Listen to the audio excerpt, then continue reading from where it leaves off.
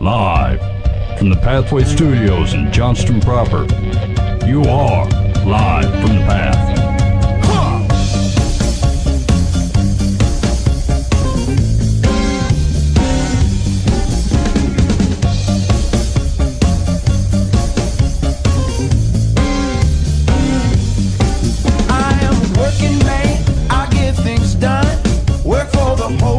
And you're listening to Live from the Path, coming from the Pathway Studios here in Johnston proper. COVID clean for 14 days. Hey, man, I checked everybody's temperature on the way in. All right. That's not true. You didn't touch me. I did a mental scan. Like the Night of the Sentinels. Obscure sci-fi reference. Did you grow up as a little boy in the 90s? Because then you'll get that.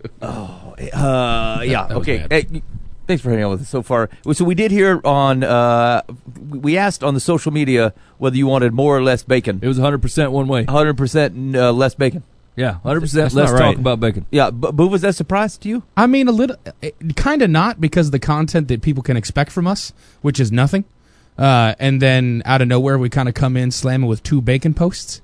Or you think it's too much? People can't take it. No, I think they saw it coming. I think they saw it was a cheesy social media grab. And they thought, you know what? I'm not getting involved in this. Yeah. This is cheap living. Yeah, it's false. Yeah. Was the person wearing a burqa? Yeah, Less bacon? less bacon. I don't know. You know what my daughter said to me? She was Bacon? She was picking up her peas with her hand, right? I'm like, what are you acting like a caveman? And she goes, Dad, the hand is the fork of the arm. Oh, that's great. I thought, I just can't argue deep. with that. That's a t-shirt. That is deep. That's fairly solid reasoning. Confucius say the hand is Go the ahead. fork of the arm. This is the fork that the Lord gave Here's the me. deal. I did not think that it would be so soon in their life that they have bested me. But they have bested me. I am speechless. I had nothing to say. I mean, you did sharpen the stick, so Yeah. it's kind of not surprising. Yeah, the hand is the fork of the arm, Dad. Well, eat away then. I guess you're good. You win this round. Apparently, we don't use utensils here as a family anymore. Yeah. All right, well, fine. Well, I will figure out more ways to post some stuff that isn't bacon. Yeah. I feel like we've done a little bit of other stuff. Like we've gotten like 10 posts on no, there. haven't we? so I was listening back. I was listening back on not last week, but the week before, and there were 50 quotes from that one. Yeah. Hey, you remember I was talking about? I was talking about that I invested in marijuana. Yeah. I do remember that. Hey, that stock is up 80%. No kidding. Now, Yes, indeed. You asked me. You said, "Why would you do that?" I said, "Because during the COVID, people will hoard it, and people will take to it, because they either don't know what to do with themselves or they're getting wigged out." That's exactly what happened. So it's going to pan out? You're going to buy it at the cheap price and make instant money? That's what I did. Oh, it's done. Yeah. Wait, yeah, did you already sell? yeah, I did. Yeah, I was afraid it was going to take a dive, but however, the economy as a whole went up Monday, and so all boats rose. Had a good day. Had a Cool. good day, boys. I tell you what, I listened back to that conversation we had about corporate America probably 15 times this week. Of course you did. Probably the favorite thing we've ever done in 10 years. Yeah. I was very excited about it. Really? Interesting. You were really excited about it, and it was you arguing the entire time. It was mostly me rocking it. That's the thing. I I was think it waiting really for that to highlighted my come strong out. suit This stuff is gold. of raging against the machine of corporate America. Raging against the machine. Yeah. Mike's Or- on parade. Or let's move his nickname, the machine. He's basically part of the hierarchy. I'm the machine? Yeah. All you want to do is kick out paper and rules. That's basically you. Oh, wow. Well, I mean, kind of. I can't deny that statement. Okay, so here's the question, because I saw this come up in a number of articles this week, and it has to do with the lasting effects of the shutdown stuff, and so and specifically as it relates to people's mental state, feelings of, and maybe this ties to that marijuana thing, but like feelings of anxiousness, feelings of depression, maybe worry. And so I'm trying to figure out how to normalize what I'm reading. And so I'm going to ask whether, fellas, any of this feels familiar to you. Not because, regardless of the answer, saying it's good or better or worse, whether it does or it doesn't. But I just to normalize it, because like I saw a lot of articles this week, and like I haven't really run into anybody that seems to be having this. So maybe my question is to you: is any of this hitting you in that way, or people, anybody around you, and like what has been the like in what way, and like how has it impacted you spiritually? You're asking how the quarantine has affected. Do you feel like it's hit you in any way? No. You say you feel like the same. Yeah. Samesies. Yeah. Although, well, I see. All I can say is half positive things, and so it makes me feel guilty because I know it does not hit everybody that way. It slowed the pace of life down a little bit, and I'm not so sure that wasn't something that needed to happen anyway. Like, I think people are longing to go back to something that was crappy. You know what I'm saying? They're like, I want to go back to like this fast-paced, uber-busy lifestyle where I didn't have time to be with my kids or talk to my wife or 1,000 different things going on, and like all these things that they were phony, right? They weren't true. They helped to make people feel like they were important and great, but like I'm telling you what, Ecclesiastes, the preacher teacher says, here's all the things that humanity will point to and say, this is what will make life great.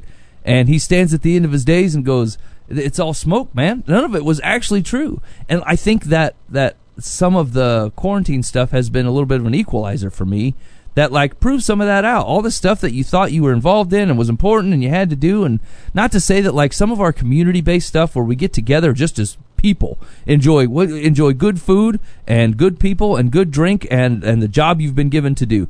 And that's the simple, straightforward. Missing out on those things is not what God designed, right? He designed those things to be good and to be helpful to us, right? But like some of the other crap, it can certainly go. And I don't know. I think there's a lot of folks that are feeling anxious about getting back to something that wasn't good for them in the first place. You know what I'm saying? That actually wasn't doing a net positive to them overall. So, and not to say there's not cases where people have been forced to be quarantined and not see their friends, not see their family. I'm not saying any of that stuff's any good. But like if you can look at more the holistic thing or us as a society thing and say individuals are going to take this hard, but as a society, I don't know that we couldn't have used to slow down a little bit, not find ourselves so important and go, hey, maybe we can just ease a little bit. Try instead of having two hands full of toil, maybe just one hand full of quietness, you know? So I guess impact number one for Mike, for you is we may have learned to stop double fist and toil. I did. You we'll did. put it that way. Okay. I can't speak for everybody or whether it's good or bad or indifferent, but I know that like I'm generally a two hands full of toil guy, and I think that's a mistake.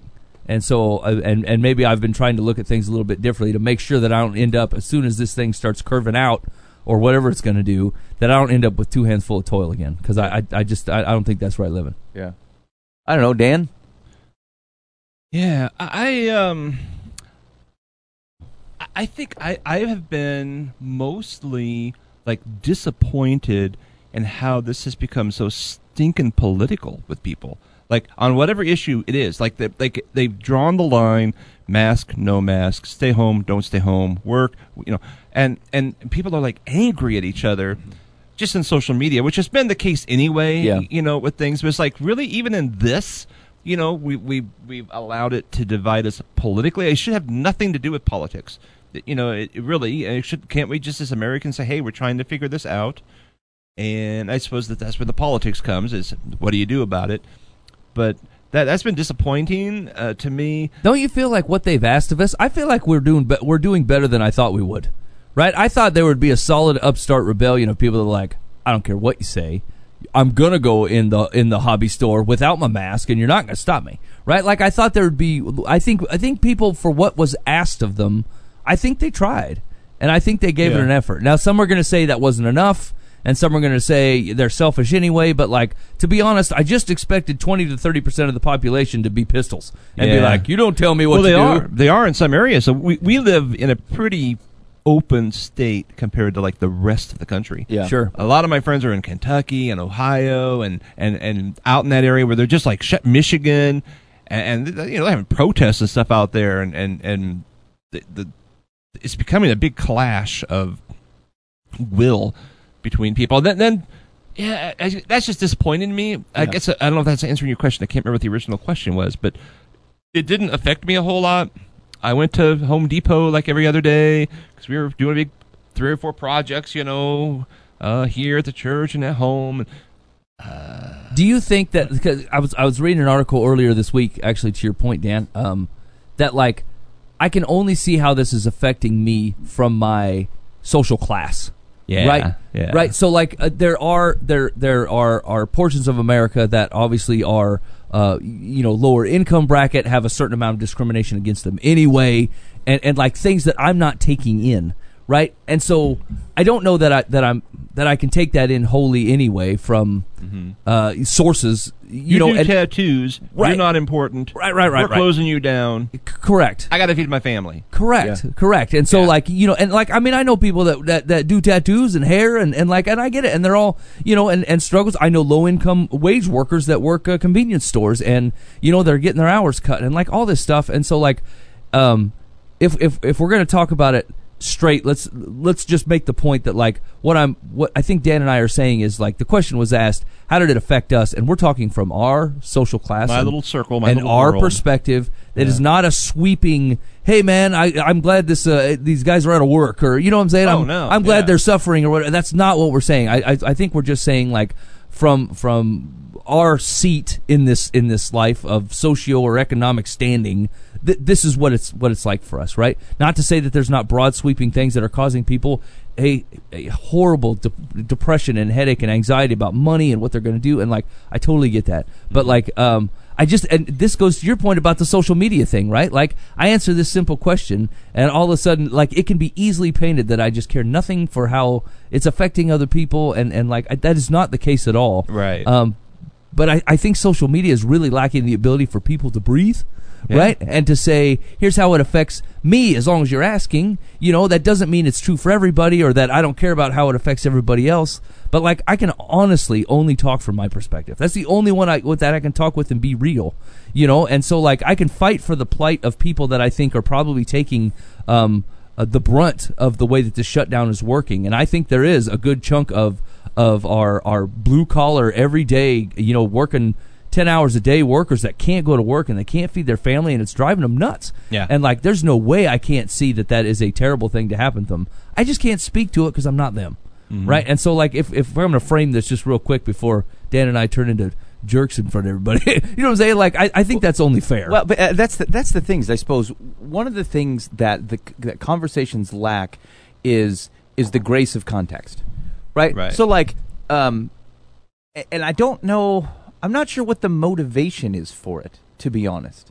Like, if you give people, if you start with some basic assumptions that this person is not, like, is speaking from their own perspective, as opposed to claiming to have all perspectives, because like that's really what it is. A lot of times people will react to something that somebody says as if it is intended to represent all wisdom. Like, I'm limited to my own perspective. I cannot live in your body.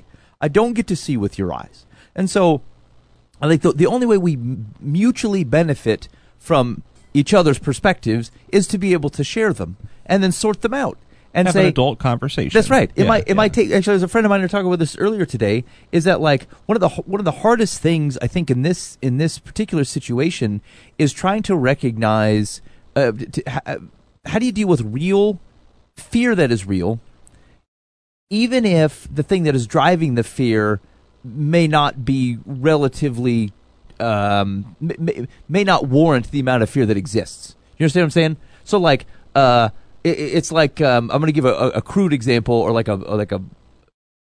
one that doesn't quite represent the situation. Then we'll go from there. But it's like someone saying, "Look, I'm like who's scared to death that a car is going to spin off their cul-de-sac and run into their house." Mm-hmm. And they're just freaked out about it all the time, and they're legit scared that it's going to happen. Now the chances of it happening are super low. But they read an article in Michigan. It happened once.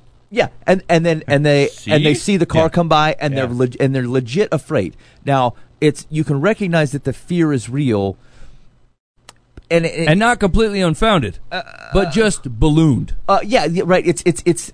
I don't want to use the word exaggerated because, like, again, I think you can pull that off wrong. But like, the question is like when we look at the situation we have, we simply don't have enough information, and like even information can be misleading, right? Like you go to 3 prime sources reporting different things, and it's not the same. And it's not because humans aren't trying, and frankly, I don't think in general that it's people trying to manipulate. I think it's just we have a big thing, and we're trying to collect a lot of data, and people are trying to make decisions off it, and people like to have their narratives affirmed. And so, like, if you think this thing was going to be the end of the world, you're going to grapple on to the numbers that otherwise lead you to believe that, and the graphs that represent it. If you think this thing was a nothing burger and that everyone's overreacted, then you're gonna land and grab onto data that otherwise validates that. And that's the problem, is like, although I really do think you have to rely on data, the chance that you actually have a complete set of data and unbiased eyes looking and reporting on it is super low. Mm-hmm. And so what's a fallible human supposed to do? What are we supposed to do? Right. And so that's the thing, is like almost everybody who is not themselves assumes everybody else is a jerk. Right? That they're trying to spin it one way, and like, and I'm guessing maybe that there's just almost everybody I've talked to anyway, out and about in the lands, have said, I don't know what to make of this thing. Like, I'm doing my best. I have an inkling that I think it's this or I think it's that, but like, honestly, man, I just have no idea. I don't know how to process any of this. I don't know how to do what's best for people who need something, and I don't know how to get this other group of people that if we do what's best for these people, if we do what's best for the immunocompromised people, it puts everybody out of work. So now what do we do? Like, and it's trying to set the struggle of society within one man or one individual and saying, pick a side now or you're terrible, or you're just terrible. And like, it's hard to do, right? If you actually care about people, which I think on the whole most people probably do, nobody wants to see other people get sick. I don't want to be responsible for that. I don't want to contribute to it. I want everybody to be well, but I don't want people to be out of job and not be able to feed their kids. That feels bad too. And then everyone's like, pick a side, pick a side, pick a side. Otherwise, I hate you. Okay, right. I don't know what to do. I don't want to be hated. That's somewhere in the middle.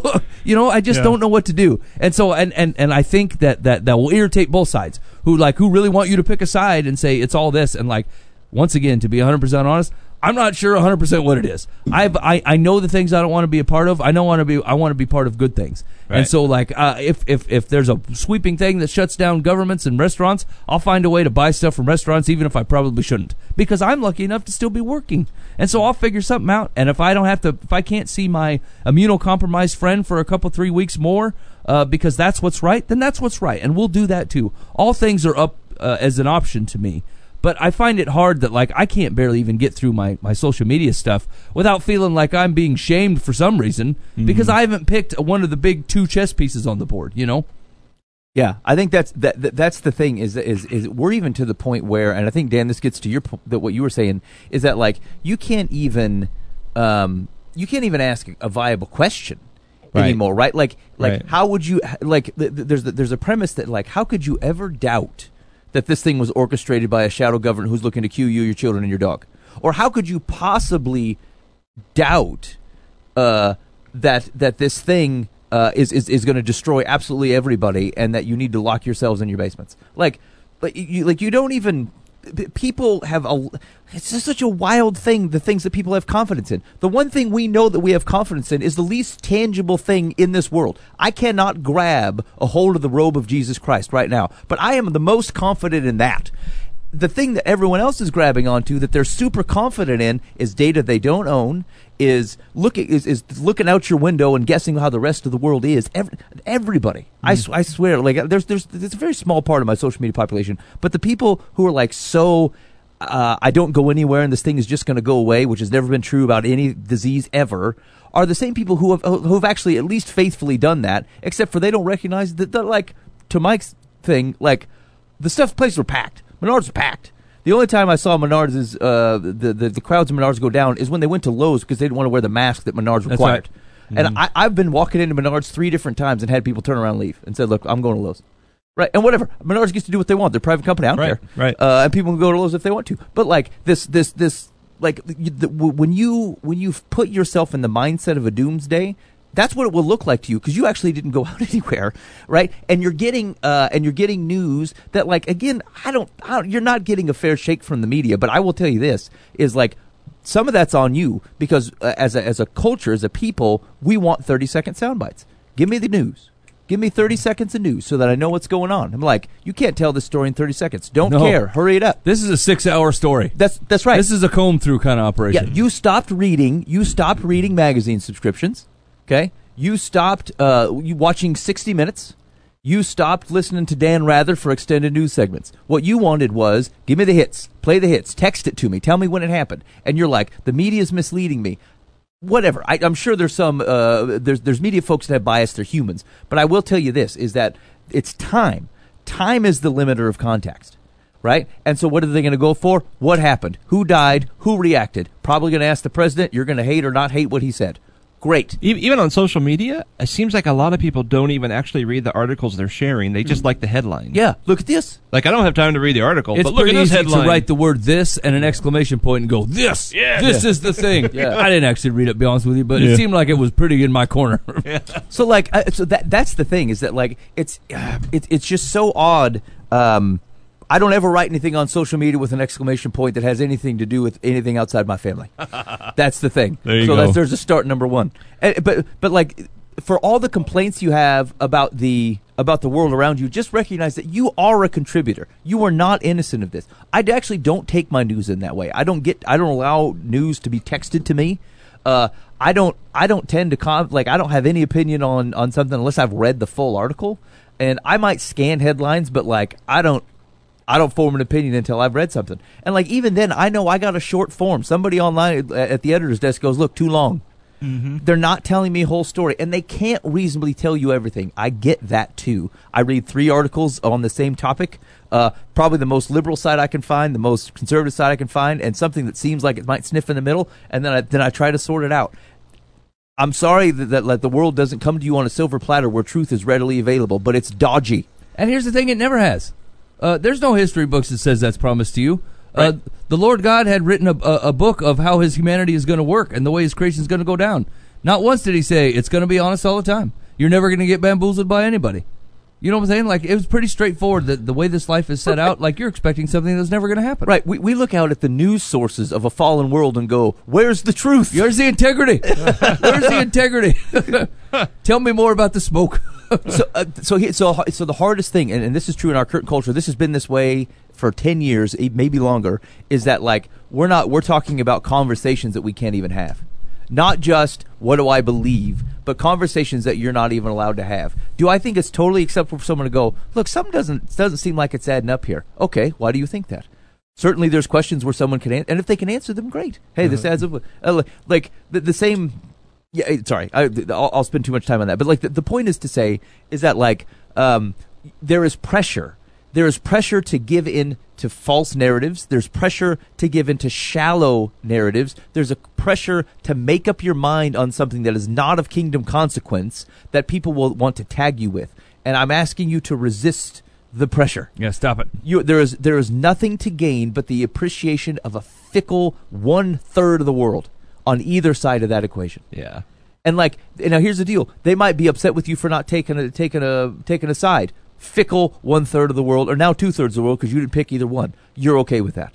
We're on the side of the kingdom stuff. There's things I know for certain. There's things I'm going to hold very loosely in my left hand as a human, and know that every other human doesn't know it either. And so, like, if you can't live in that paradigm, I'm going to beg you to shut off the TV for a while, only read Scripture for 30 days, for at least 2 hours a day, and then now you refocus your life and say, what do I actually care to take in here, and who am I letting feed my head with how I need to make decisions in my life? Because if you can't stand up to that worldly pressure to fire a gun that you don't know anything about, then you've got to shut it off. You got to take yourself out of it completely. Now, I'm not sure that's making me anxious, because I think that's always been true. I think this is this is just a different arrow. Yeah, you're right. Yeah.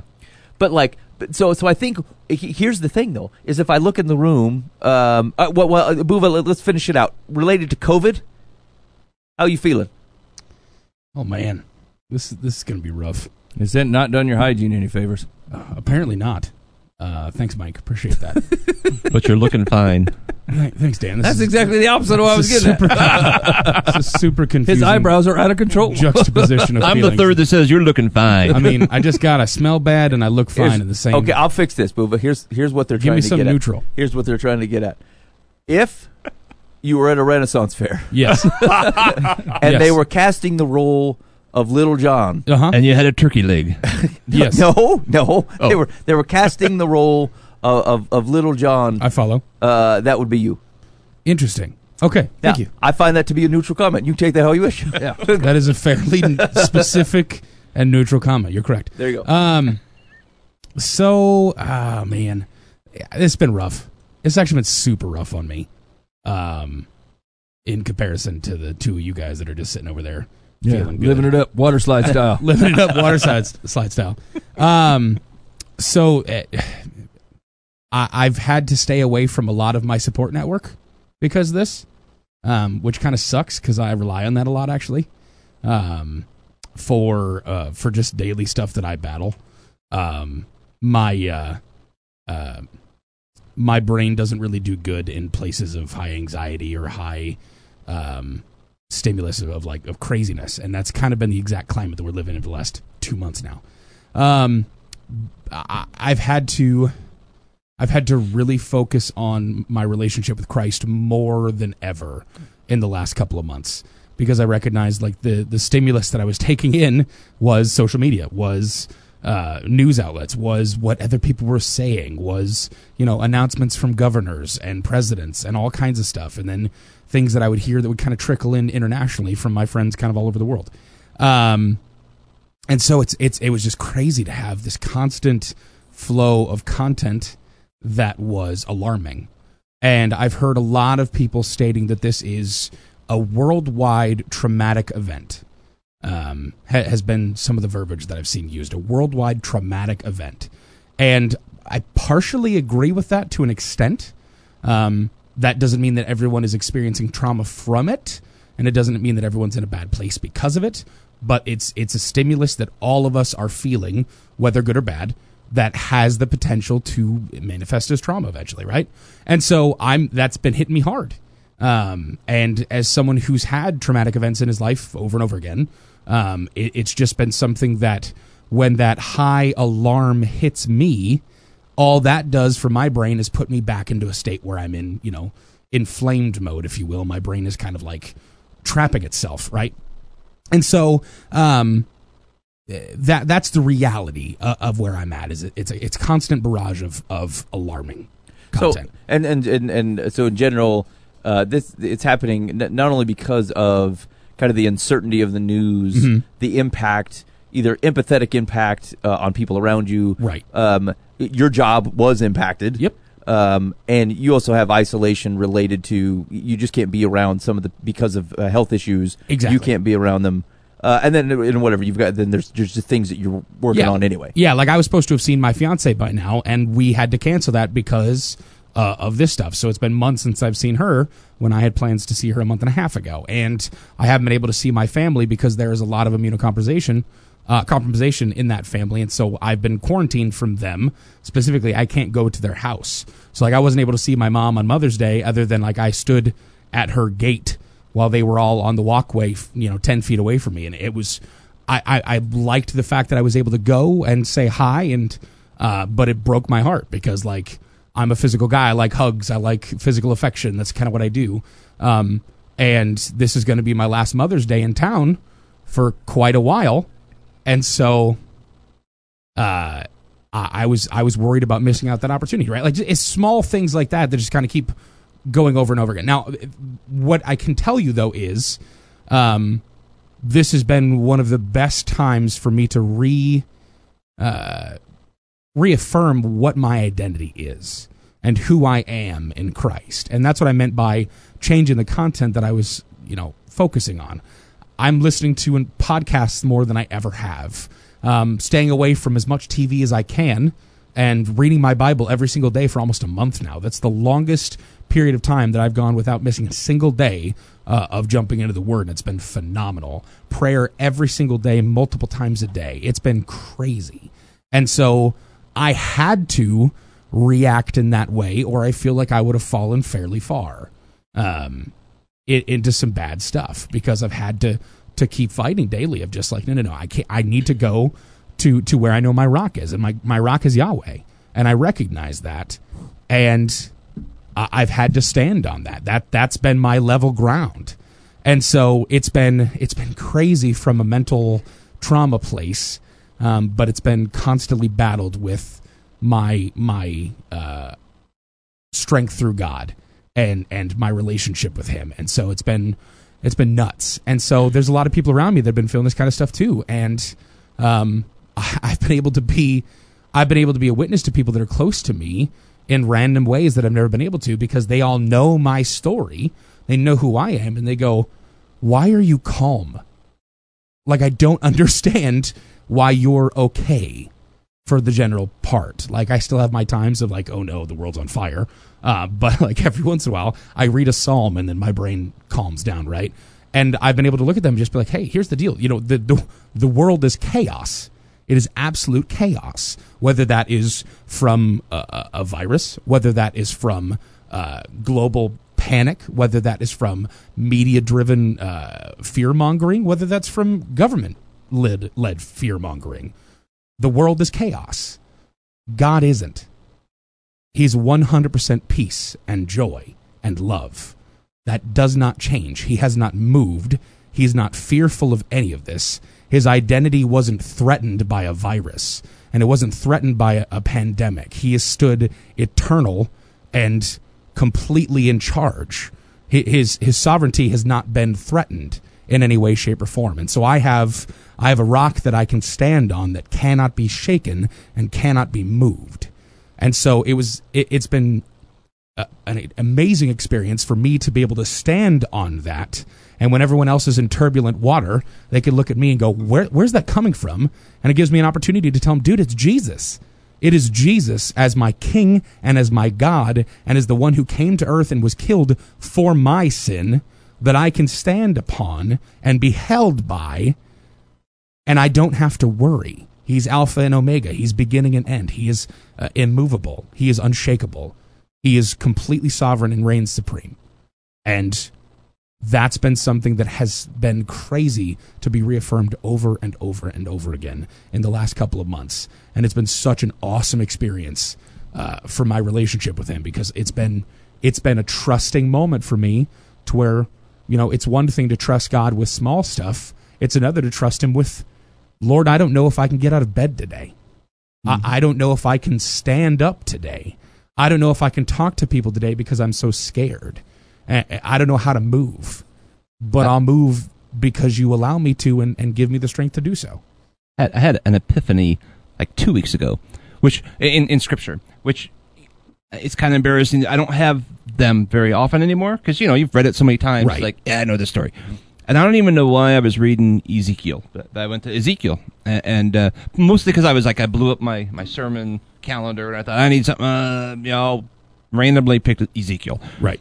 And so I'm just doing the study, the background study. It's been a while since I've studied what was going on, the context, and I'm looking at this guy who is taken out from Babylon in the first captivity. You know, he's with people like Daniel, Shadrach, Meshach, Abednego, Ezekiel. Ezekiel's probably about 25-ish when they invade. And he's in the priestly family, right? So his whole entire life, he's planning to be a priest.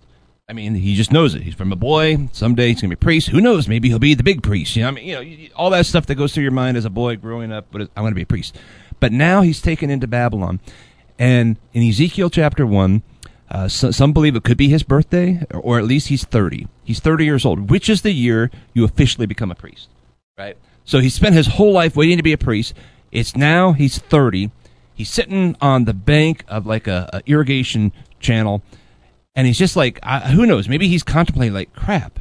I mean, look at my life. It just blew up. I can't be a priest. I'm not in Jerusalem anymore. Right. You know? I mean, we're in captive. I'll probably never see Jerusalem again. Everything's horrible. Life is terrible. The world is crashing. And then he sees the big vision of Ezekiel 1, you know, with the creatures and the throne and you know, this just fantastic picture of God and brilliance and lightning and all this stuff. And it takes him to his knees. And the epiphany I had was somewhere in there. It hit me that the big revelation I think to Ezekiel at that moment was, wait, holy crap, this can't be happening because this isn't Jerusalem. God lives in the temple. What's he doing in Babylon? You know? And like it changed his life. Like, no, I can be in Babylon and serve the living God of the universe. He's alive and he's right in front of me and he's addressing me. And that was just like this big moment of life. Gets ups and downs and crazy and all kinds of, you know, God moves in this stuff and he's alive and he's active when you least expect it. And even in a pandemic, when we're laying around going, this isn't what I expected. I want to see my fiance. I want to, my business is crashing. Things are terrible. God's still in the middle of it, and he's very much alive. We may or may not see him, but he's there, and riding that same crazy chariot God thing that he is on, and he's still alive, and I don't know. That was just so cool for me to it just kind of like this light bulb came on. It's like we're good. Yeah, we're not doing church in a building right now because we're all in homes on the internet. God can't move there. He's like, oh yeah. I mean, life as I know is so much different right now. He's like, I got it. Right. I'm good. I'm still on the throne. You want to see my throne? Hang up by the channel there, buddy. I'm coming. It's interesting because that's kind of the same thing that we were talking about last week in Revelation was, that's the concept there. This is a book of revelation from God to his people saying, even though everything is crazy right now, you've lost your leaders. Jesus has ascended 60 years prior or whatever, right? These people are being persecuted all around you. The followers of the way are being persecuted through every institution that they are a part of, and you feel like you're losing your faith, and I can't be here anymore because the fact that all the leaders that went into developing these churches in Asia Minor are dying. They're all being murdered or all kinds of stuff, right? And you've got this revelation that's like, no, I'm still here. I never left. I'm not out of power. The conqueror. Yeah, exactly. Yeah, realize that I won't lose. This will end with me victorious. And if you are on my side, you are victorious as well.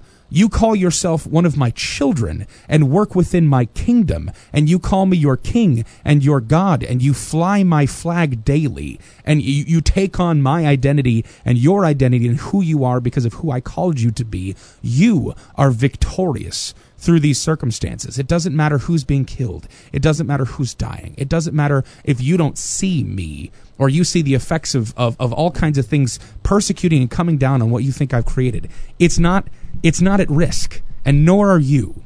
Hold fast in who I am and who you are because of what I tell you, and realize that I'm Yahweh, I'm King, I will not move, and I will not fail. I'm undefeated, and so are you.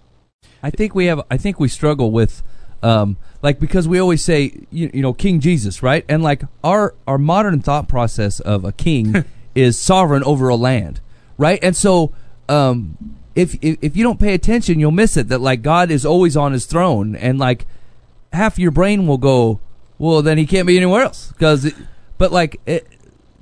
King Yahweh, wherever he goes, the throne goes with him. Right? You know what I'm saying? It's almost ridiculous to think that there's a permanent throne wheels attached to his butt or whatever. Yeah, it's a flying carpet thing. As Yahweh goes, so goes the kingdom. He goes. It goes wherever he goes. And so, the thought that God is always on his throne lends itself to think that God doesn't move. And that's the exact opposite what happens. Right. Everywhere God goes, the throne goes too. Yeah. Everywhere Yahweh goes is where the kingdom is. Yeah. And so we miss that a little bit. I think I lose thought of that. As soon as I think of King Yahweh, I think he sits on his throne and it's big and it's huge. Way out there. And people come to him and then that's it, but it's a shallow thought because if Yahweh decides to get up out of the glass throne room and go walking in Spain, the throne goes. The angels go with him. Everything goes with him. It goes with him wherever he goes, right? And so he can't escape it. And it's always omniscient and following him, and it's a permanent of whatever he is and wherever he's at. And he's all places. And I think you should, when you see the word heaven about half the time in Scripture, I think you should think of it that same way, actually. Yeah. It's where God resides, and it goes where he goes. It's God's space. So when heaven becomes, when heaven and earth are the same, it's because God's space has become our space. We are in the same space. Yeah, your kingdom come is a movement. Yeah. Ezekiel says, I've seen the glory of the Lord, the presence of the glory of the Lord. And that Hebrew word, it means a weight. It's a heaviness to it. It's it was a felt thing. It wasn't that's cool. I mean, they'll talk about UFOs someday. It was there was a weight to it. That's right. The same weight that's described over the covenant, Ark of the Covenant. Yep. On Mount Zion? No. Or Where's the Ten Commandments? I just threw them out I there. just went blank. Cyanide. Cyanide. There we go. I was going to say, it's This is cyanide. not- yeah, it's like an easy one. It's That could be horrible. freshman class. Anyway, We're yelling at all the others' mounts. How horrible. Mount Rushmore. It's like, anyway, I mean, it's the same idea. You know, that his weight is there, and he's here. He's here right now in this room. He's here. Yep. We don't always feel that weight, but it's there. You know, and yeah, we get But, lost. you know, on little things. Here's the thing: is all right. Put this in the butt of a guy who's largely not impacted by this. Like, this is the time generally where you tell guys like me to shut up. You don't know. So, Boo, you tell me whether this hits on Ben shut up type of territory. But like, one of the things that I think runs in for situations like this is that the stuff we are anxious of tend to be the wrong markers. Mm-hmm. And that's the truth of it, right? Like, no one wants to feel like their income is at risk. No one wants to feel like they don't have control of their own full destiny. We would much prefer to not believe that there will be a circumstance that we're not prepared for down the pipe. America. I get it. And foundationally, like, that's a lot of what our country is built upon. Like, can I control enough of my stuff that I can keep danger at bay? Right? And so, but like, what's at risk, and the things that we get anxious of are the wrong things. And like, I'm not sure there's not a goodness to a purification of the things that we're actually worried about. So like, if we take what we're saying and say, look, I know my breath is not guaranteed, my money is not guaranteed, my job is not guaranteed, that people like me, that the world, things that are way out of my control, like tornadoes and floods and viruses, whatever, that are beyond me, could otherwise come for me and my family. I can't control any of that stuff. And I'm worried about it. But like, my worry didn't add an ounce to it. But it also didn't take God off the throne. He was still good. He is still faithful. I am still faithful to him. And so the other markers, although relevant to your human experience, and frankly things of which other humans, especially ones who aren't impacted by the experience the same way, have very much the opportunity to step in, which I think, as far as I know, the fellows in this room have recognized that we're not impacted and haven't been impacted the same way that other people that are close to us have. But like, I think refinement is okay. So do you? I mean, think about it this way: like, some of the things, like especially when it comes to anxiety, anxiety is generally a thought process where you feel nervous about things that you can't control, right? Or what do we always talk about? Where like, things wouldn't be disappointing to you if you hadn't already assumed that they were going to go the opposite way. Right, you had an expectation. Right, you had an expectation. Yeah. Right, and so like, it's almost a two-pronged attack, because like if you hit this with too big of a bat, you miss the nuance here. But like, some of the things like anxiety and depression and stuff, some of them are chemical imbalances. They're a brain issue. They're a body functioning issue, and they certainly need guidance and addressment in that area. Some of that, you can retrain your brain to look at life how God designed it to be, right? If you didn't expect that you were going to have a pillow in your bed, you wouldn't be mad when there was not one. You would not think it to be the worst thing ever. If you didn't I am owed this pillow, I am owed a 70-degree house, I am owed a car that runs, I am owed a shirt that fits. You know what I'm saying? And here's the thing, I don't know that the Bible's not written to give you the perspective that we currently have, that you are owed all these things. Right. God speaks to all this stuff, right? The truths of what is guaranteed to you, and what is guaranteed to you is grace and love and acceptance in the kingdom through no merit of your own. That is what's guaranteed to you. Everything else is an expectation that you're setting up. And so like, sometimes it's very hard to meet people that have legit brain chemical issues and not shove them in with people who have ridiculous expectations of things that they're not promised, right? And you could literally flush your entire life down the toilet being disappointed in the things that you thought you were owed, right? And you missed out on complete joy if you would let go of some of those things that you're owed, that you believe to be owed. I was going to give you just an example that popped in my head, and this is so shallow and dumb, I'm embarrassed to say it out loud. But today, so I work from home. And so I went out at like 11 o'clock. I'd been on meetings all morning, and I thought, I'm going to go make me like a thing of coffee. I got a French press. I make one coffee cup at a time. So I go out there, and like, the dishes are, the sink is full of dishes, and I can't rinse my the French press thing out to make more coffee. Yeah. And I was incensed. Embarrassingly so. What's wrong with these people? I walked out and I looked at it and I go, I can't make my coffee because I can't rinse this out because the stupid sink is full of dishes. And like immediately I thought to myself, this is dumb. Like my wife, we're doing school. We always do school. Kids school all the time, and so they're busy. And so I thought to myself, I'm gonna wash these dishes so that it'll clean the sink out. It'll get the dishes in the dishwasher. Great. And so I recognized it was dumb, and I changed my attitude, and I started to do it. And then I was making a lot of noise, and my wife goes, "Hey, we're trying to watch a video for school. Trying to watch a video for school. You're making a lot of noise in there." And my goodwill went out the window. I acted like a gorilla. I go, sorry, I know you wish to watch your video. I wish I was doing my work like I was supposed to, but I'm having to put these dishes away. And I knew it right in my brain's going, why? Why are you doing this? Shut up, Ben. Yeah, you should shut your stupid mouth. But what it made me think of is when you're saying, like, it was a ridiculous expectation that, like, oh, I am owed to be able to make my coffee A quick however rinse I on the French press. Yeah, there should be an open space in the sink because it presumes that someone else has otherwise paved the way and made it for me. And like it seems so shallow, but even at a macro level and even on important things, guys, that is actually what we do. We go, this thing should be for me. I expect them to forgive all student loans because it would benefit me. Forget the fact that there's literally hundreds of thousands of people who do student loan servicing who are out of work because you just got all your loans forgiven. You know what I'm saying? Forget those people. Yeah, right. You're done. I don't care about you. I don't care about your lawyers, your marketing, or the people, the real estate companies who receive rent from those guys. The fact that they let me stay at this school for 4 years and didn't kick me out when I wasn't paying. Right. I get it. I'm still carrying the same exact student loan debt I was 10 years ago because I handled myself irresponsibly. I'm just now making progress, right? But I've owed the same dollar amount for a long time. This would be a great boon to me, but I'm not asking for it. I'm not sure I wouldn't take it. Just don't put it on the notes. Woo! I'm just not expecting it. So we should be fine. But that's the thing is like if you look at the world and your expectations are one entirely focused on yourself. I expect my job to be here tomorrow. Now I'm planning for it. I'm living as if it will be. But like I'm not sure that I have any grounds like to expect that my job will be there tomorrow. Like my company could reasonably go, you know what? We don't need this service anymore. I find this discussion very convicting. I feel like I do this on multiple levels, multiple times a day. And I'd like to think I'm a better man than I am, but I'm not. No, we're all selfish. Yeah. Terrible. I mean, we just are. I mean, and here's the thing. He's mostly selfish. I was going to say. Especially opinions. What?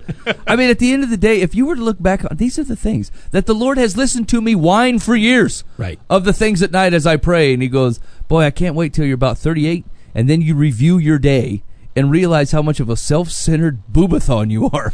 And then, Hold up, was that boobathon?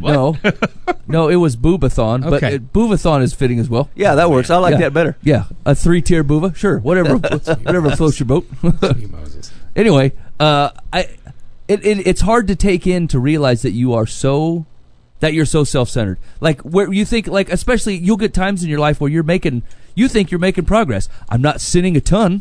I'm not as bad as I used to be. Right? I feel like I'm not down on my knees decrying every decision I ever made. I can get through most days without committing any major, infractions.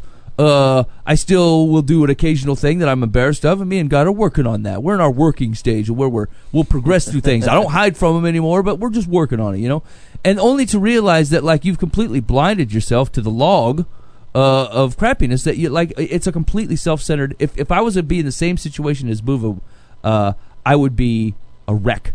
I would be an absolute wreck, right? Like I have a household that I run, and if my job was to the point where I couldn't work because I wasn't listed as an essential dude or whatever, I would be absolutely a mess. So, but you've been there though. Like, remember, like you got there was like a big string of layoffs in the construction industry. Oh yeah, it happened. Like, yeah, you've been there. Well, I suppose I wasn't that big of a mess, but like I didn't have any kids at the time. Well, I did have kids.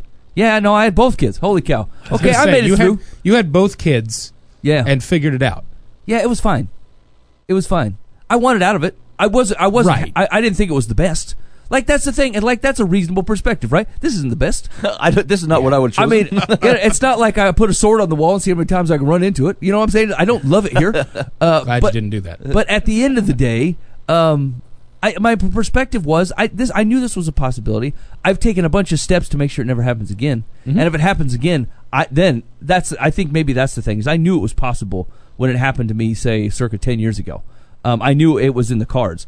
If it were to happen to me because of a thing that I can't control, say a pandemic / nobody can go to work deal, and I had to start watching my house payment be in trouble and us not have food, yeah, I'd be in the same straits as everybody else. I don't know that I would take it in as much, humor and comedy as I am right now. It'd probably be weighing a little bit heavier on me. It's not, and so I can't feign it. I'm not going to fake it like it is, but like I could definitely see perspectives coming from that way. But they would all be expectations that were unrealistic. Well, right. I mean, I think that goes to Buva's point, right? Is that like it's a refining, right? Like we should at least our best to fight for the right balance. And I do mean it's a fight. This is not just something that you're gonna like. There's a reason that the Psalms are what they are. That the Bible needs to remind you of these things, right? Because you are fighting a very human perspective. But like when the sun sets, what we expect from life should align with what otherwise Yahweh promises from life. Everything outside of that point, like if our bundle of worry is on things that otherwise aren't part of that package, like it might be all right to let them go. It might be all right to say, look, I this is too big for me. Like that's actually one of the things that God continues to work in my life is the bucket of things that I think are my responsibility, as opposed to saying, God, this is too big. This is too big. We talked recently about the feeding of the 5,000, right? Like the disciples had just come back. At least in the way that Luke tells this, the disciples had just come back from having healed and brought the message of the kingdom. Okay, in Luke 9. So they're out and they share the message, and they've been able to heal people. Jesus said, "Go out and do this," and they did it. And they come back, and so they know that God will support them with the work that he's told them to do. So they go out, and 5,000 at least men, maybe more, women and children, follow them out there. And Jesus goes and talks to them, and they stay out late. And the disciple goes, "Hey man, you got to let them out of here because they're going to get hungry and they need a place to stay." And Jesus looks at them and goes, "You feed them." Right? A task that they have been given, and their first reaction was, "We can't. We got 5 loaves, 2 fish. We can't do it." What was their first reaction supposed to be? Yes, Lord. God, what are we going to do to feed them? Ah, yes, right. Like the punt is to say, when you're faced with a problem that only God can solve, the first thing you do is to enact God, is to reach out to Him. Like the worst thing you can possibly do is go, boy, 5,000 people need fed. All we got is 5 loaves and 2 fish. What am I gonna do? What am I gonna do? Yes, you've just taken on a bucket worry that will never resolve itself because it is a situation that is bigger than you. I will submit to you this pandemic is bigger than you. I will probably submit to some situations that your ability to find a job might be bigger than you. Mm-hmm. Not all of you. Some of you might, like I remember, Mike, again, it's a slightly different situation, but Mike got laid off. Like, I remember you were like knocking on doors trying to find people who you can do electrical work for. I took on 3 jobs. Yeah. I wasn't qualified for none of them. Yeah. So, sometimes there's options. For a lot of them, there aren't. Like, where you normally pick up jobs at restaurants and car washes and stuff, like, it ain't there. So, like, some of that's bigger than you. Then it's not yours to carry. Like, we got to recognize the human level stuff, our faithfulness is only faithfulness to what God has called us to do. Most of the time, they're God level problems. If I want someone to know Jesus, I have to stop thinking, Lord, how will I do it? How will I talk to them? What will I say? How will I set this thing up so that they will be convinced? What video should I send them, right? What a sweet invitation with God, though. What are we going to do? Yeah, that's the right reaction. Right? We're in this together. I'm waiting for your lead on this one. Yeah. But, like, what are we going to do? Tell me, help me understand what we're going to do. So, I think that it's important for us to recognize that, and you guys already kind of said this, there's absolutely people that the anxiety and the fear of stuff comes from either chemical imbalances or just straight trauma, like people that did not have the opportunity to develop that kind of self-actualization in any of this, and their upbringing, their childhood, their past things that have happened to them kind of make it impossible for them to work through that stuff. We recognize that, and that's a whole different story. But I think a takeaway from this is, especially if you're someone that calls Christ your King, is recognize that anxiety and these worries and things like that are not for you. They're just not. We recognize that the worries that we have, the anxiety that exists, these debilitating thought processes that make it seem like this is an unimaginable amount of things that we can't get through, right? Those are all completely dissolved in a trusting and faithful relationship with your God. Understanding that God is in control and strong enough to fix all of this and loves you enough to do so. Now, again, about expectations, it may not be the way that you anticipate that it's going to work. Almost never is. Exactly. It almost never is. If you're hearing what I'm saying right now and you're thinking, oh, yes, I'm emboldened because God's going to give me this amazing job and I'm going to keep my house or I'm going to keep all this stuff. Nothing's going to change and he's going to save me and keep me comfortable. You are hearing me incorrectly. God does not promise you any of that. What he does, though, is he will take care of you how he sees fit. And your job is to follow after him and strive to be in step with him, understanding that his will is the best that it could possibly be for you. And so if he's going to take care of you, allow him to do it the way that he is going to.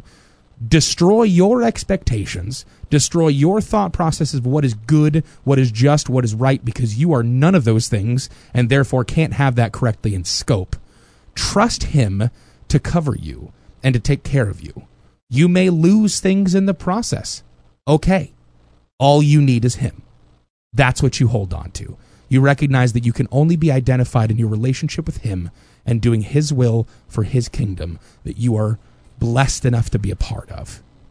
And I think that thought process ties into what we were talking about just a little bit earlier, which is outside influences.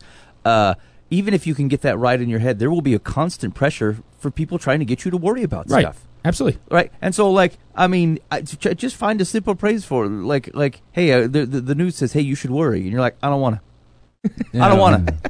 I don't want to do that. Hey I'll stop spraying hairspray into the air. But other than that, I'm not going down every night worrying about global warming. Right. That's the thing is that there's just a constant, and this isn't blindness. It's not ignorance into the world. It just says, hey, I'm an outside influence. I want you to take on a weight that it doesn't belong to you.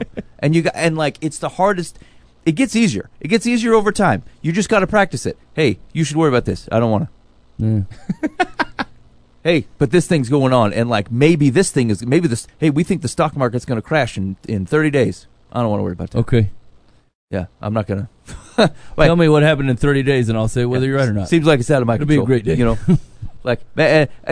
Actually, it's weird. It happened in micro ways as I've been doing kind of that small amount of investing. I'll read an article and be like, hey, this dude thinks the stock market's going to crash. And I thought, I don't know if I think that. And some guy said, hey, it's going to go up this much. I'm like, I don't know if I think that either. But it's just I don't have to be. Think of who we've talked about this a lot, but think about who you're giving access to change your life. Right. Who are you giving permission to say you should start worrying about this? I remember it made me think of some explanations Boova's given him about people giving him relationship advice in his life, and you're like, boy, I've just hey, I want to give you advice. No, I don't want to. Yeah, no, I don't think I'm listening. I don't think I'm going to take that. There's literally nothing that shows your life as a good example to go off of for me to listen to your relationship advice. So I'm good. I'm gonna skip, and so that's the thing. It's okay. I'm good, bro. I don't need it. I'm not going to take that in. And think of the news as a friendly guy you saw on the street. Hey, you should pay attention to this. No, not going to do it. Here's the deal. Put your worry through the filter of what would God's reaction to that be. Just seriously, I know that seems ridiculous at a certain level, but that is awesome. Somebody tells me, hey man, do you realize what's going on right now? There's 15 new cases in Iowa. You should be worried. Hey, God, creator of the entire universe, that has not left control in any situation ever, has seen all of this from beginning to end and knows all of it, and still proclaims that he's victorious. Am I worried about this? No, you're good. Okay, cool. Thanks, God. Appreciate that. God, the market's going to crash. Exactly. I'm in municipal bonds. I hold blue chips. God, I'm not worried about this. I'm really worried about my sense of security within my income. Is that something I should worry about? Hey, I have control of all money and things ever, right? Yeah. Right. Hey, you know how I love you and I'm your father and I'm going to take care of you? Yeah, I remember that. Yeah, you don't need to worry about that. Yeah. Remember how I said the mountains come down to flat land and the curvy road gets straight on? right? This is what I do. These are the things I'm concerned with. You still have to walk the path, but I'm certainly not going to add mountains in. Right. That's exactly what we're talking about. People trying to get you all fired up about things that you can't do nothing about. Yep. Hey, why don't you put another mountain in your way? That way you can walk over the top of it and be worried about it the whole time. No. Just read the end of Job every time you want to figure that. this out. Just be reminded of who God is as he calls himself, just straight up chastising It's funny. Job. So I was just thinking about Job while we were talking about this, and if he had the reactions that we are prescribing, it would be super weird. Like, Job, all your animals have been killed. Good, one less animal to feed. Good. This is fine. All right. Hey, Job, all your children have died. Well, that's kind of disappointing, but, I expected them to live, so that's my fault. Right?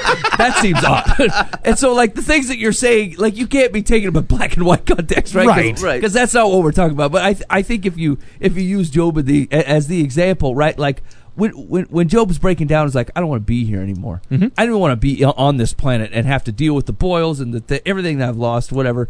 And like, I used to think, Job, you're breaking, you're cracking, buddy. You were so soft, and I'm like, who do I think I am? Right, exactly. I would have broke after the animals died. I would have been done. Where's this crazy lightning coming from? I would have lost one camel and been like, man, this is awful. This is just, I cannot take anymore, And so, like, I think at the end of the day, like, there is so much legit stuff, heartbreaking, weighty things to worry about. Stuff that is well worth your time to worry about. That's right. People, your relationship with families, your relationship with their relationship with God. And when I'm talking about you worried about it, I'm talking about you praying about it. Right. Not talking about you sitting in a room, fetal rocking, crying, trying to scheme up a plan on how you're going to pamphlet them to Jesus, or like browbeat them, or yell at them, or encourage them into Jesus. Like, that's not, if God has that designed that way, then great. Then you and him will do that together. If he does not, then it is not meant for you to wallow and sit in your despair.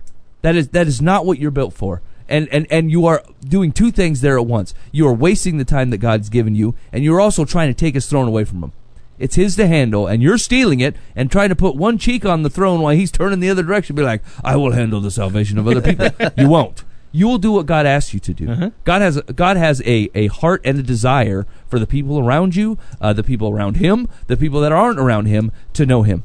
And if you submit yourself to the things that he's doing, man, you are going to get involved in some cool stuff. If you try to submit God to the things that you're doing, you are going to be mightily disappointed.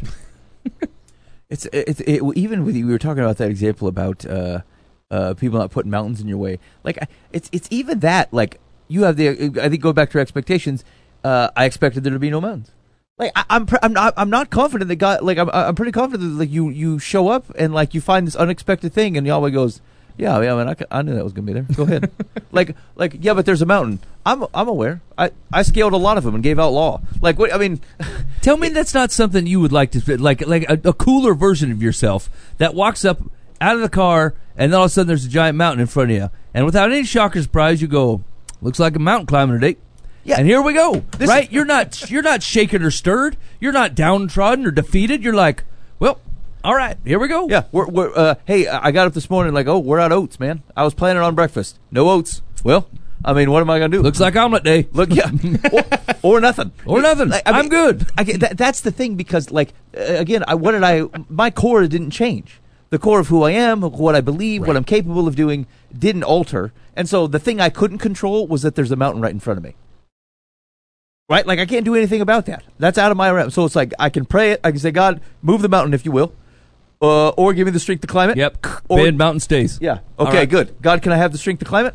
Yes. Okay, great. Head up. Great. Right, because, like, that's the thing, is that, like, for all the accepting of the world, it's so weird. We are easily sheeped into things where we just accept the world around us and we go. Except for there's a whole bucket of reactions that refuses to accept the world around us and wants to fight it in our own mind. Like, we're going to battle it in there. Like, we're going to say, look, if I just hold tight and worry about it, it will be different, as opposed to saying, well, I mean, what am I going to, like, I can't, if I need to go in the Menards and they require the mask, like, I mean, I can stomp and throw a fit and go to Lowe's, but I don't know if I want to go to Lowe's. I'll just give them the $1. All right. And so in that wrong rambling conversation, Booba, you had something. Did we touch on it, or, like, what else? No. Okay. All right, hit me up with it. Of course not. So I suppose I'm going to say this story with as much anonymity as I can, because it's not meant to be hurtful to anybody. It's just where I'm at, right? And so last week I kind of talked about the Lord had kept bringing up opportunities for me to pray for my enemies, right? And I'd prayed for a couple people, and it was weird that, like, I'd never really had that before. And then randomly it starts ramping up over a couple weeks that I need to start really praying for enemies. And like things keep getting brought up in my life that are people that are hurting people. And like my pre-Jesus Buva thought process, and it's more psychological than anything, is, oh man, I want to beat up people that hurt other people. I get all big machismo about it, right? But like in the last couple of weeks, I've fought through that and kind of eliminated my pride in those moments and eliminated my brain in that, and just thought to myself, I really need to take a step back and recognize that there's nothing I can do against this person, nor should I want to. And what I really should be doing is praying for them to find Christ, because that is the ultimate retribution in this story. That is the ultimate fix in this story, is if these people that are hurting people are hurting themselves, whatever kind of situation you're talking about, finding Christ for them is an amazing end to that story. And it's something that he can take and make so powerful for his kingdom. And I love that thought process. And so that happened a couple times in the last couple weeks where I'm just like, I got to take a step back because I'm hearing these stories about awful things. Let's just pray. Let's pray about this. And my fiance is usually the one who I'm doing this with. We'll be on the phone and we'll just be like, hey, this crappy, crazy thing is happening. Let's take a step back and let's pray for that person.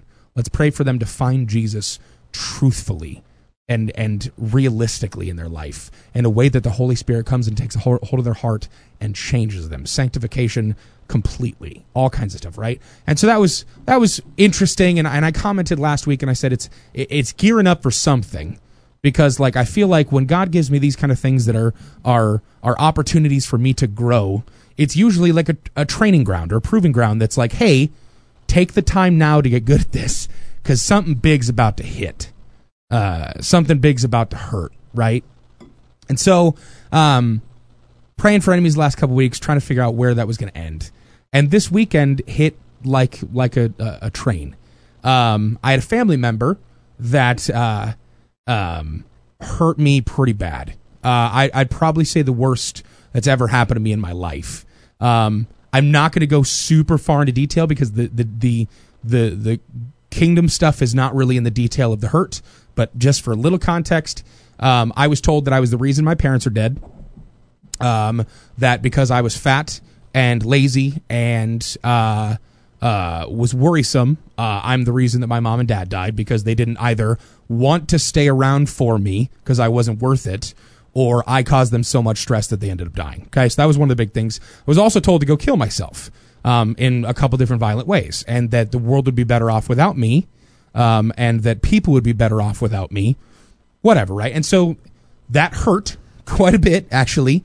I told you guys earlier that, like, this has been a super traumatic experience for me over the last couple months, because, like, my network has been kind of shut down, and, like, my way of communicating with people has been kind of halted, and so it hit hard. It hit really hard. And I'm sitting there and I'm in tears. I'm like hyperventilating, crying so hard because like it hurt my feelings. Like it hurt my heart. And then I get in my car and I drive away and I'm thinking stupid stuff, but I didn't. What I ended up doing was I called my fiance. It's like 1 o'clock in the morning for her. And I called her crying my eyes out, barely able to get a sentence out. And I just said, I told her the whole story and said, I think it's a good idea if we pray. And she goes, absolutely. And I'm like, can I pray? And she goes, yeah, and I'll pray too. And I said, great, sounds good, baby, awesome. And my brain immediately goes to, okay, I'm going to pray for peace for me in this situation, all this different stuff, and I'm going to pray for God to kind of just comfort my heart and blah, blah, blah. And I'm like, but then it hits me. I'm just like, I need to pray for my family member, because what just happened was evil. Like it just straight up was.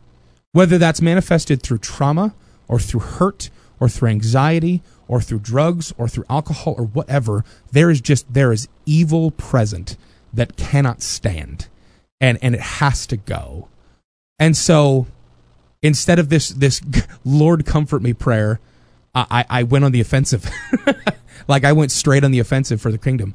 And it was so weird for me because like the first couple of minutes didn't even feel like my words, if you've ever felt that way in a prayer. But like it was just kind of just pouring out of me. And I was just sitting there. I'm just like, what does this life look like transformed in Christ? What does it look like for this person if God can take this hurt and this pain and this trauma and all these things and flip it around and heal it, take care of it, and flip it for his glory, 100% for his glory.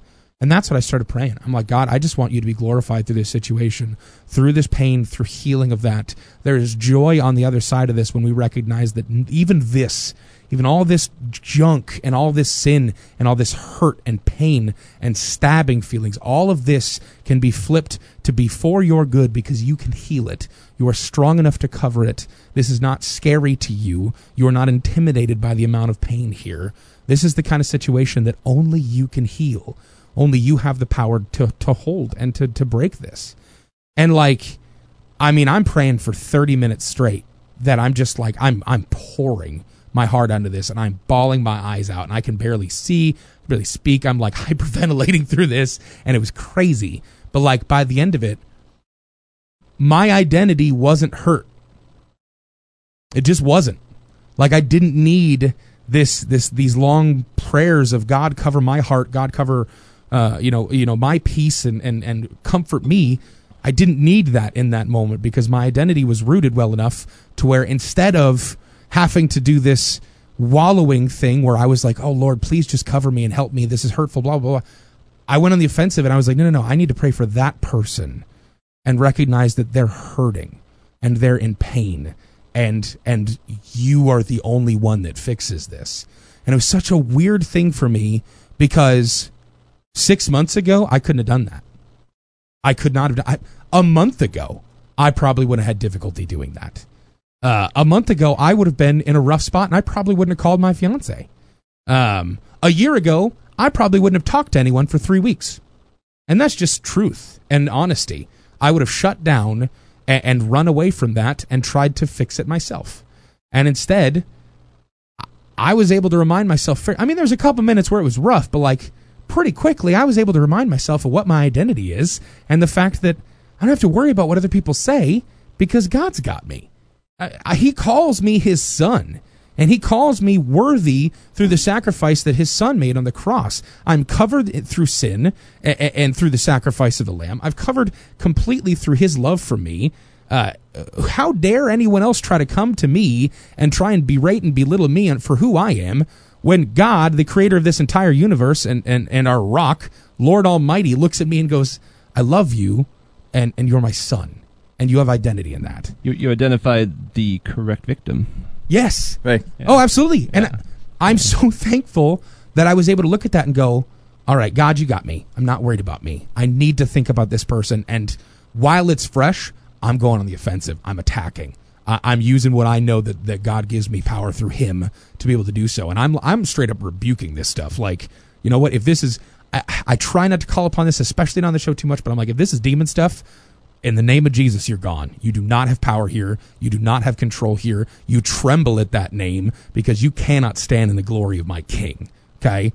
And if it's just people being people and there's some evil in that, even so, you do not stand in the power and glory of my God.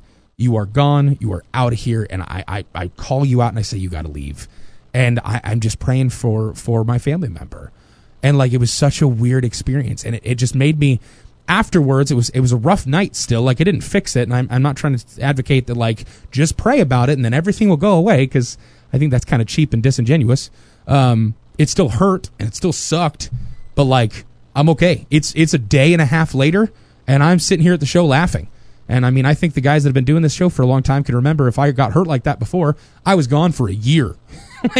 I wouldn't show up again, and I'd show back up 100 pounds heavier, and not having talked to anybody for months because I hated myself and all this different stuff. But I'm good. I'm okay. I spent the day today praying for him.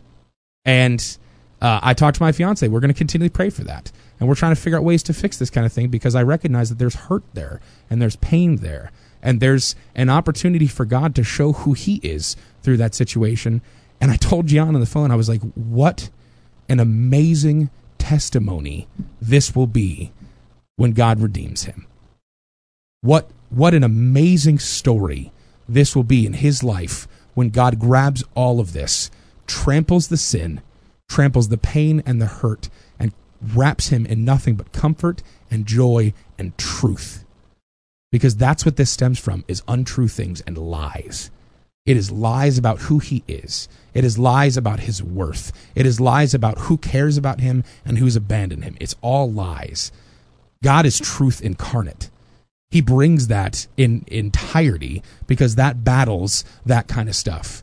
And I've been praying for nothing but truth to be abounding in his life, because that's where God shines. And I think it's going to be such an amazing story when God grabs his heart, pulls him towards the kingdom, and then he can turn around and go to other people that are festering with lies and festering with pain. And he can look at them and go, I was exactly where you were. I have been destructive. I've been hurt. I have hurt people.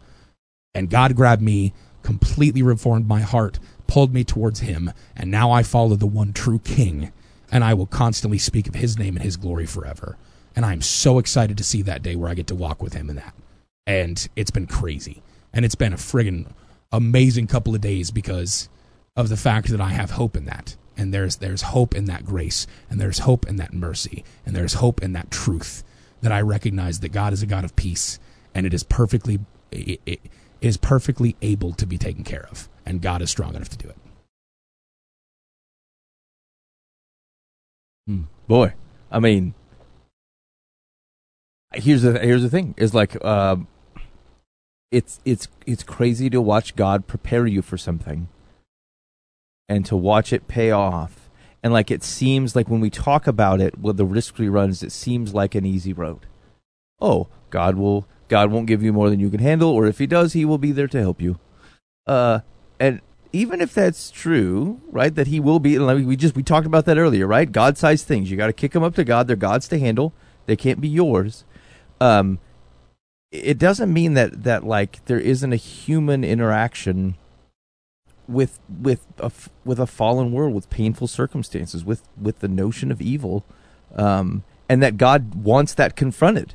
And he wants you as his representative on earth to confront it, and but to do that in a way that otherwise, like, calls back to where the true power is. And like, it's cool to see it, and it's a real blessing to recognize it, right? Because like you could easily have gone through that situation and not. In fact, people probably have gone through situations like that, and like they didn't recognize the real power in being able to turn and pray that your enemies would be blessed, and to pray that God's mercy and forgiveness would be a gift that they would recognize and accept wholly. And so it's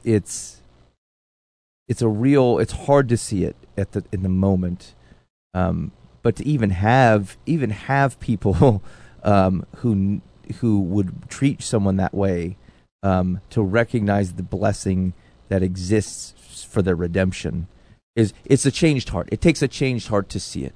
It takes a changed heart to recognize it for a blessing, and it's very human to miss it, and it's very gracious of God to provide it so that you don't miss it. And so I think that's there's kind of a triple blessing in there from a situation of which there is no sense of joy in at all, right? In which seems very dark, and had the impact of being very rough. There's actually a lot of good in there, and God has allowed you to see it, and I think that's great. That's very cool.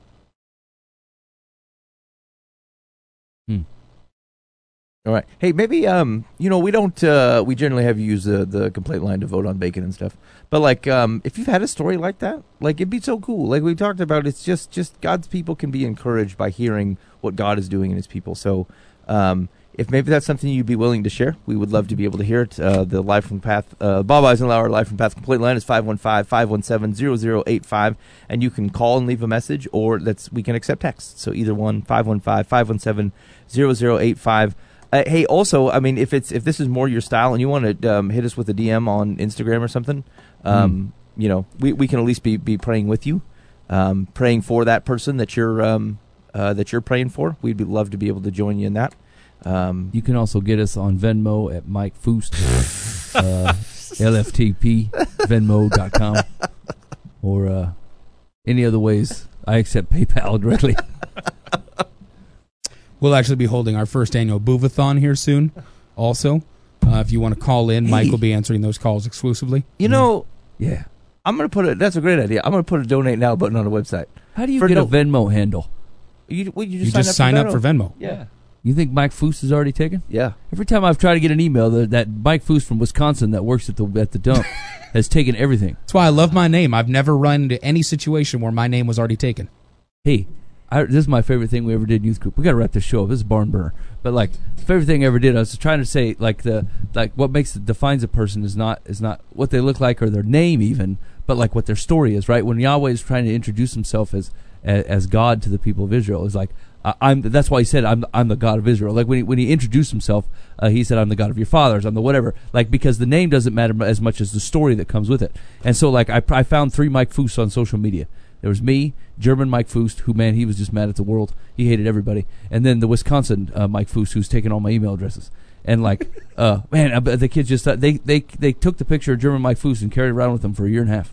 Every time I'd come to youth group, they'd bust out German Mike Foose, and they would use him to disapprove of something I've said. German Mike Foose hates that. And then they'd show this picture of this angry Mike Foose from Germany. That's amazing. It's the last time I did interactive stuff at youth group because you turned it against me real fast. Yeah, I got added to a Facebook group once. So my real last name is Engeldinger, not Buva. And I got added to. People call you Buva? What? Did you say your real last name is Engeldinger, not Buva? Yes. What's your first name? John. Oh yeah, okay, right. Okay, go ahead. That's Sorry. right. Yes. Continue. And so I got added to a Facebook group probably, 10 years ago.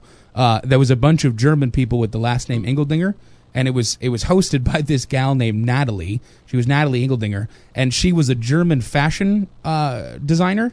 And so I'm like, oh, that's kind of cool, whatever. And so she invited me to a show once. Like, she was like, you should come out to Berlin to one of my shows. And I'm just like, cool, I'm 19 and broke, but whatever, we'll figure it out. I'll fly to Germany and make this work. And so she sent me this link to go and like buy tickets to it, right?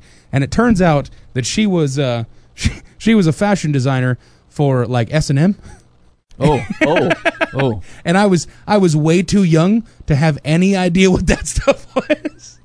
And so like I'm like, cool, what's this? And I start scrolling through like the collection that she was like putting out, and I'm like, immediately, nope.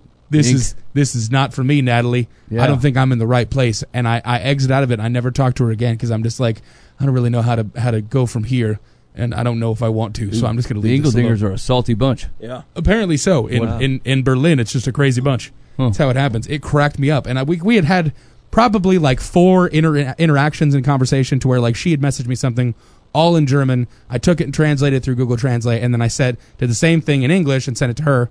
And she did it too, and it was like 4 blurbs of communication, and then it was the invite, and then after that, I'm just like, I don't think I'm going to continue this this online relationship with my long lost 7th cousin, twice removed, Natalie. Nope, gotta go. All right, Mike, we got a bucket of advice. We got time for one. No, you don't have one. No, you got to wrap this. I'm telling you, Ben, it's a barn burner. You got to wrap this thing up. Does that mean it's long? Yeah. Okay. Yeah, barns that burn for a long time. I wasn't ready. I thought that might be what it was, but I wasn't 100% certain. Yeah, if that's if what you meant said- by I it. thought you were saying like it's really good. No, I also thought maybe it's the You seem connotation too of it's a long. good show. Nope. I'm getting the itchies sitting over here. I feel like I've lived here. I've been here like 6 hours. I'm I don't sorry, know. you were the one who was yelling at me about hygiene an hour ago, and now you're getting the itchies sitting in a stool? Yeah, I've just tell you, I'm getting full of the wiggles. I can't sit in this chair no more. I don't know. We got to go. Opinion, what do you think? You're a father. Time to go. Yeah, he says time to go. He's tired of Freaking this. ridiculous. Ben, are you any closer to being ready? No, I thought I had a full advice Do thing. you look at the clock? Look at that, Ben. What's that say? Time means nothing to An me. hour and a half. When I speak of the An hour Lord, and a half. We talked about COVID for an hour and a half. I picked up a mask today. Now, here's the deal. No, see, Booma's going to get on a tear again, and we're going to be here for an hour and 45 minutes. You have been a part of me doing sermons and stuff. You know time means nothing to me No, when the that's Lord is on the table. No, that's true. All right, fine. Hey, thanks for hanging out with us. That's you were listening to Live from the Path. You hit us up on the Bob Eisenhower complaint line. 515. Sweet Moses. Hit us up on the... You don't know how much I use that time of the advice to try to prepare my mind for leaving the show. The Bob Eisenhower Live from the Path complaint line is 515-517-0085. That's right. Hey, and also feel free to leave a review of the show.